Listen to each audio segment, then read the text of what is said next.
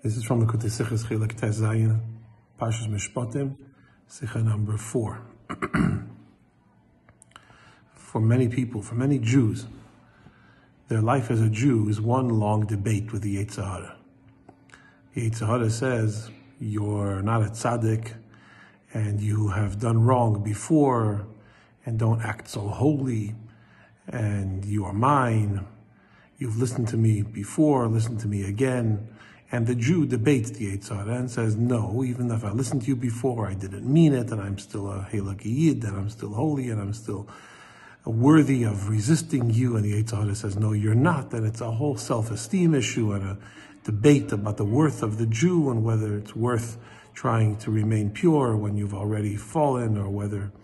Anyway, in halachic terms, when someone is demanding something from you, and you admit that you owe him a bit, he owns you to an extent, but you say that you have a sort of a defense, that you only owe him less than what he is claiming, or you already paid back some of what he's claiming, and he doesn't own you to the extent that he claims he does.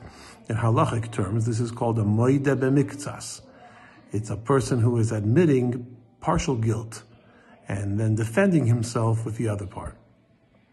And such a person is obligated to be admitted to submit to a oath, to a shvuah.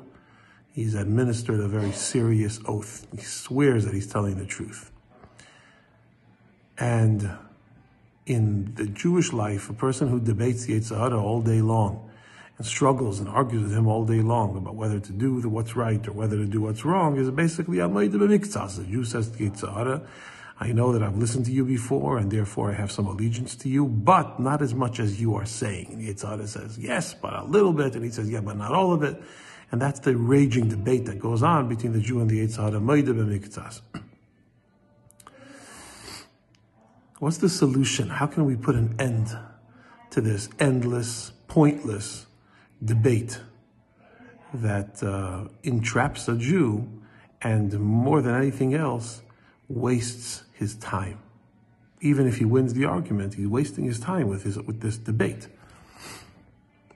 So, the answer can be found in a story that's told about Rabbi Yochanan ben Zakkai, who on his deathbed wept and told his Talmidim, I see two paths open before me, one to Gan Eden and one in the opposite way, and I don't know which way they're going to take me.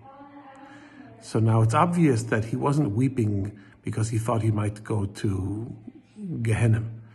The Gemara is full of testimonials about Rabbi Yochanan ben Zakkai, about what a tremendous tzaddik he was, and there's no possibility that he did something or anything in his life that would lead to Gehenna.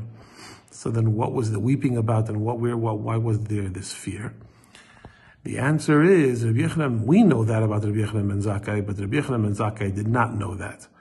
Not because there was false humility or because he imagined himself to be a big sinner, but because he didn't think about himself. His whole life, he never answered the Yetzer Hara, debated with whether I'm a tzaddik or not a tzaddik. He didn't debate him. He didn't think about himself.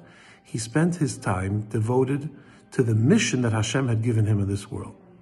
And he knew every day has a order of the day, every day has its calling, and every day, therefore, every moment of every day needs to be spent doing what that moment's destiny is. You got to work. There's a lot of work to be done. Every day there's work to be done. You need to put an effort to fulfill why you're here. So therefore, Rabbi Yochanan ben Zakkai, incredibly, his whole life never paused long enough to think about whether he's a tzaddik or a rasha or a beinoni, or whether he's a kind of person who ends up in Gan Eden or Gehenna. Only at the end of his life, it occurred to him, hey, who am I? And that is the solution to this endless debate with the Yetzer Hara. Don't argue with the Yetzer Hara, not because he's wrong, or because he's right, or because you're wrong, or you're right, but because you don't have time. There's no time to argue with the Yetzer Hara. You got to do what you got to do. There's so much to do. There are so many mitzvahs to be done. There's so much potential to be actualized that the Yetzer Hara should be out of the picture. And that leads to the most fulfilling Jewish life of all.